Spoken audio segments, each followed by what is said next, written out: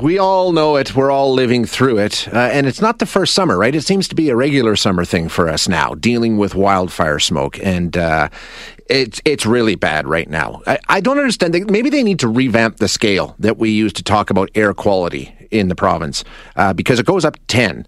And we were 10 plus yesterday in Edmonton and expecting to be 10 plus again today. So if the scale can't even register how bad it is, maybe it's time for a new scale. But let's get some details on what's going on, why we have all of this smoke, and when, if we can expect it to leave anytime soon, and how tough it is to forecast and to predict what's going on with the smoke and when it may be leaving. So we're going to chat now with senior climatologist with Environment Canada, David Phillips. David, thank you for joining us. Always fun to chat. Well, thank you, Shay, for having me aboard. Yes, I'd like to speak to you when there's a blue sky and white puffy clouds, but you never call during those kind of situations. No, we don't. We can handle those. We're good on our own there. It's like I was saying earlier, just a 24-degree day without a cloud in the sky would be just heaven sent at this point in time. Of course, we went through the heat wave, and now we're dealing with the smoke. First of all, this smoke, where is it coming from? Because I'm hearing it's coming from both the east and the west at the same time. It is, Shay. So right. I mean, we're seeing fires in Ontario, Manitoba, Saskatchewan, Alberta, British Columbia, and in Oregon and even California. And it's almost like the tailpipe of North America is Alberta, because you're getting from easterly winds, you're getting all of the Manitoba, Saskatchewan, Ontario smoke at low levels. It's coming in at low. It's what you're tasting, you're smelling, you're seeing, and you're feeling. That's the kind of smoke that you're from the eastern parts of the prairies and also in Ontario. I mean, we're seeing fires in those areas. Like, my gosh, let me just give you an example. For example, British Columbia, where you're getting smoke from there, but it's at higher levels because the winds tend to be from the west or southwest. So you're getting some of that British Columbia smoke coming in at higher levels, but at the lower levels, you're getting it more from eastern areas. British Columbia, for example, has 3 times the number of the area burned now compared to, say, the last average over the last 10 years. There's similarly in Manitoba, 4 times the number of the area burned now compared to what it was, say, in the last 10 years. So this is very early. A lot of fires, but also the area burned, and the weather situation Shay has set up. You have this high pressure area over, say, northern Saskatchewan, northern Manitoba, and the air moves in a clockwise direction, so it's taking all that smoke and blowing it not west to east as it normally goes, but from east to west. And so it's coming in on these easterly winds into Alberta. I mean, there's only 4 areas of Alberta that's not under these special air quality statements: Grand River, Peace River, High Level, and Fort Chippewa. Every place else is in a fumigating kind of situation. And at the higher levels, as I mentioned, you're getting these BC fires, Oregon, California smoke from those fires. So it's really, and yet in Alberta, I mean, you're seeing in terms of the area burn compared to the 10-year average, it's like 15%.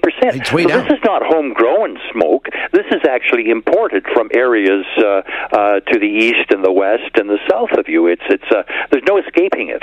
How much does it affect the weather? Like, if we didn't have all of this smoke in Alberta right now, what kind of days would we be having? Because, I mean, there's no rain, very little to speak of, the odd shower overnight, but that's about it. Shay, that's such a good question, and it takes a lot for me to shake my head about the weather, but I was talking to a colleague of mine in Edmonton, and he explained to me, for example, yesterday, the models that give us our 5-day, 7-day forecast. They came up with, they said Edmonton was going to be 27, 28 degrees yesterday. Well, downtown, it didn't get up to 14 degrees. And you think, wow, how could we miss it by 14 degrees? Well, very simply, the models don't necessarily catch the effect that the smoke at the entire column, at the surface and upper levels, I mean, that total column, as far as you can see, you get brilliant sunrises and sunsets, but my gosh, you can cut the air with a knife, it's so thick.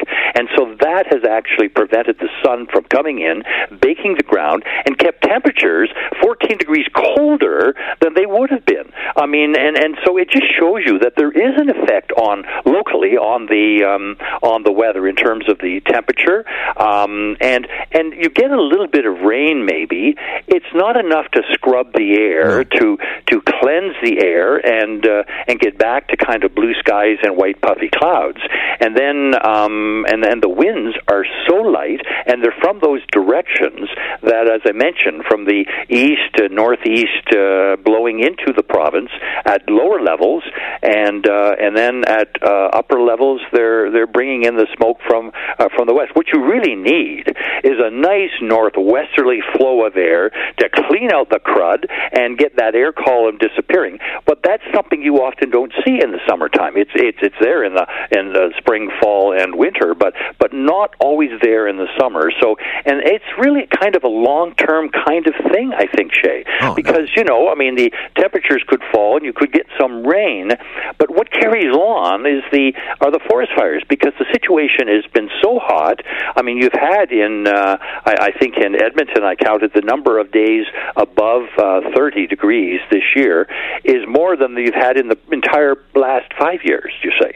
So it's been hot, it's been dry, and of course the forest fires are just sitting there waiting for that spark from an all-terrain vehicle or a converter, catalytic converter, or dry lightning, and it burns up. And the forest fires, really now what we're seeing, are usually much later. I mean, the season in British Columbia usually doesn't get going until August, and here we are. We had fires going on there in June and into July, and so it's been a long, hoary season when you add to all of the extremes. And my gosh, the grasshoppers are loving it, and that's Hey, it's Ryan Reynolds, and I'm here with Keith, co-star of my upcoming film, If, only in theaters May 17th. Do you want to tell people the big news?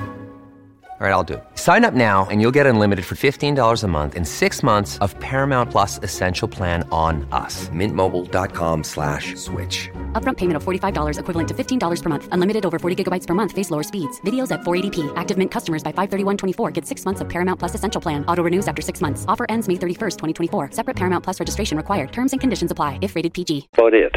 Yeah, exactly. A lot of people, I mean, it's been so extreme for the early part of our summer. It's tough to get a handle on it. So, we're seeing models saying at least till midweek, but, I'm viewing them with skepticism because, as you're saying, we're going to need a pretty dramatic change in the weather to try and flush this smoke out. So how hard is it to predict that, and what do you watch for to say, okay, this may provide some relief? Well, you're right. I mean, the longer you look, farther you look out, the more uncertain you're going to be. Yeah.